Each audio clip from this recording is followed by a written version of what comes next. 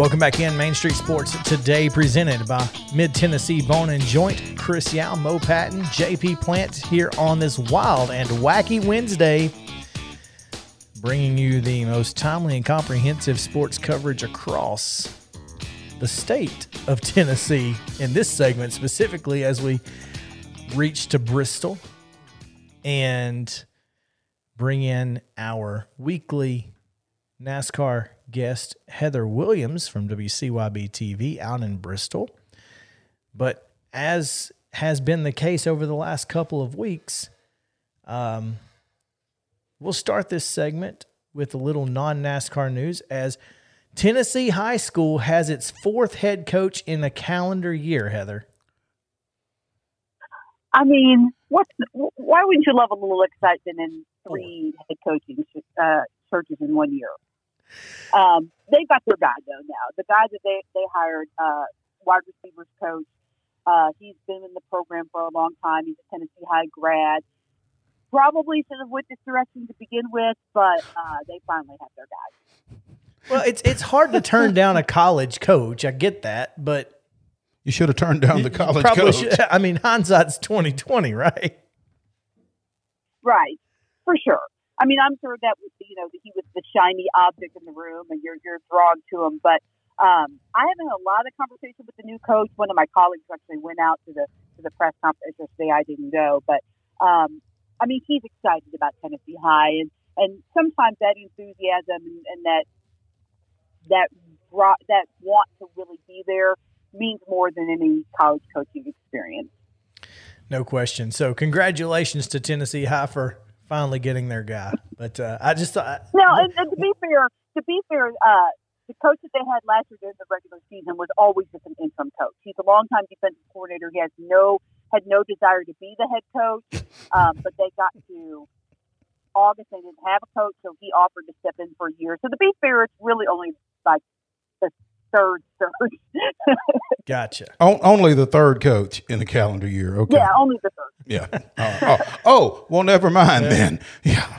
We thought we had it bad with two head coaches and an interim here within the last 9 months, but it is what it is. But moving into NASCAR, Heather, Hall of Fame, NASCAR Hall of Fame unveiled the ballot for its 2023 class on Monday. They added 4 names to the list of 15 nominees. Matt Kenseth joins the list on the modern era ballot, and then Tim Brewer, legendary crew chief, 2-time Cup Series champion. And then in the Pioneer ballot, Sam Ard, who was an early star and champion in what is basically the Xfinity Series now, and A.J. Foyt, who was a Daytona 500 winner in 1972 and obviously made quite an impact in other areas of motorsports. But I have a question. Sure. How in the world has Harry Hyde not been elected to the NASCAR Hall of Fame? This guy brought NASCAR to pop culture with Days of Thunder. Well, I mean, if I'm being completely fair, I don't have a Hall of Fame vote. I'm not that important in the sport. But it seems to me that the committee has how do I say this diplomatically? An unhealthy fascination with more recent NASCAR recency figures. bias. Yeah, gets you every time. And so I wrote a blog about it. I don't know, it's probably been 5 years ago. That they're just too infatuated, and I think it's because for a while the Hall of Fame was struggling. I think it's doing all right now, but to attract current fans, you have to have people that they know. And so they just got really obsessed with getting Tony Stewart in immediately, which he should have been a first ballot Hall of Famer. But Junior didn't necessarily have to be a first ballot Hall of Famer. I'm not sure he is a Hall of Famer, but hey, who am I and what do I know? I mean, the thing with Junior is if you base it strictly on his Cup career, then no. But NASCAR will be the first person to tell you that it's the NASCAR Hall of Fame across all series and across things other than just being on the track. So I think if you take him as a whole, yes, but I don't think he necessarily had to be a first ballot Hall of Famer. Like, eventually, sure, but first ballot, you have to. Not when you only induct 2 people from a list that includes Neil Bonnet.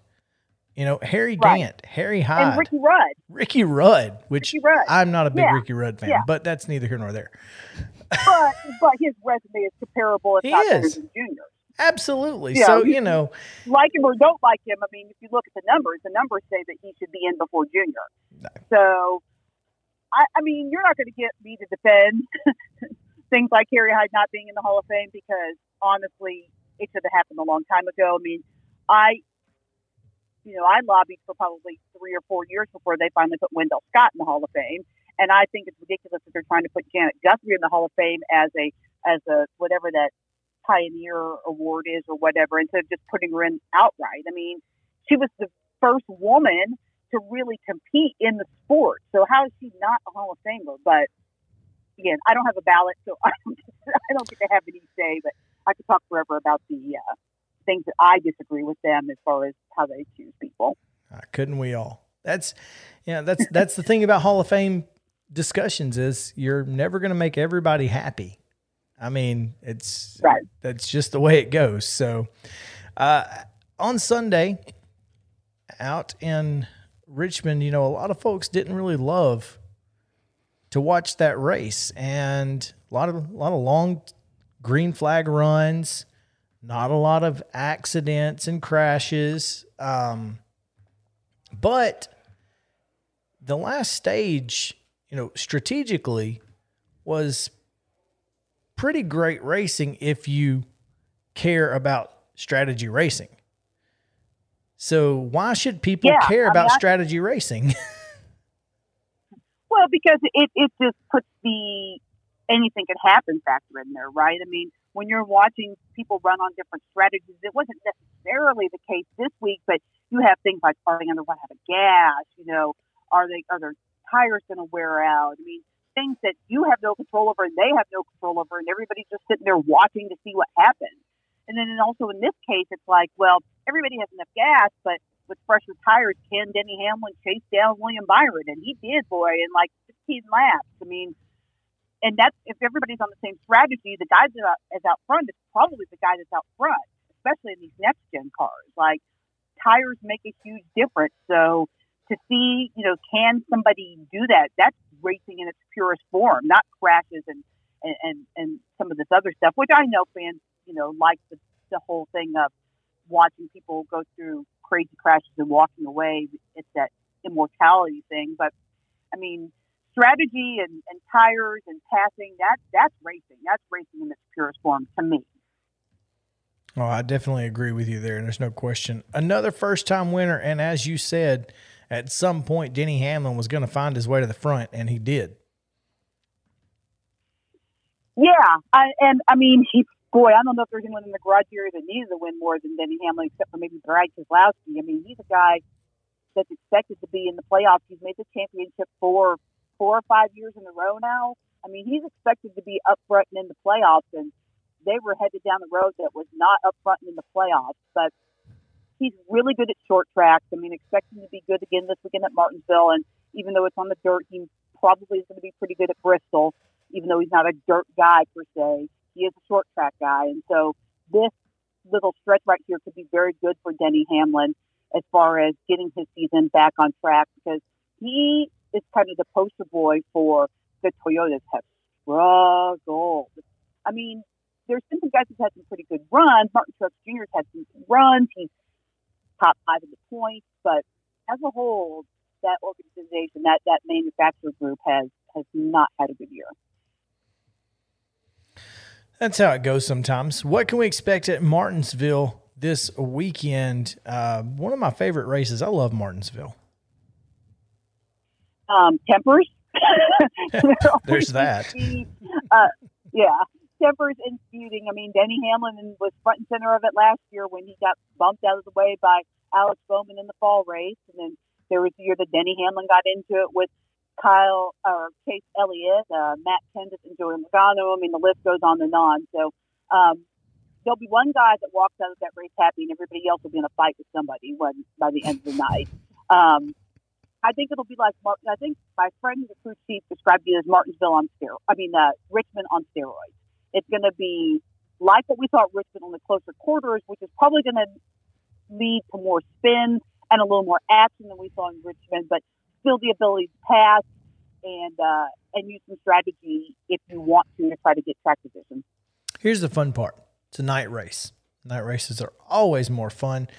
And that's one of the things that makes Richmond's second race good is it's at night. But yeah. Yeah, and the first time that they're going to race Cup Series under the lights at Martinsville. It will be the first time ever under the lights at Martinsville, and the Blue Emu Maximum Pain Relief 400.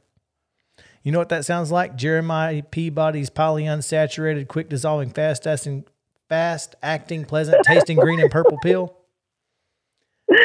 Once again, sort of. Ray Stevens. Although I would not recommend actually ingesting Blue Emu. Do not. Probably not a good idea. Heather, I hate that we have to get you out of here so quickly, but we do have a hard break at this in this segment. But we do appreciate it as always. I really enjoy it, and looking forward to seeing what happens at Martinsville this weekend and talking to you about it next week. Yep, I'll be at the race, so I'll have a report from a personal view. So firsthand. There we go. Yeah.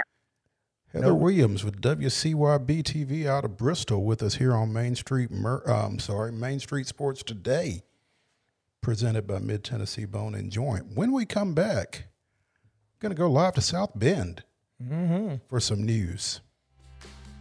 Stay with us.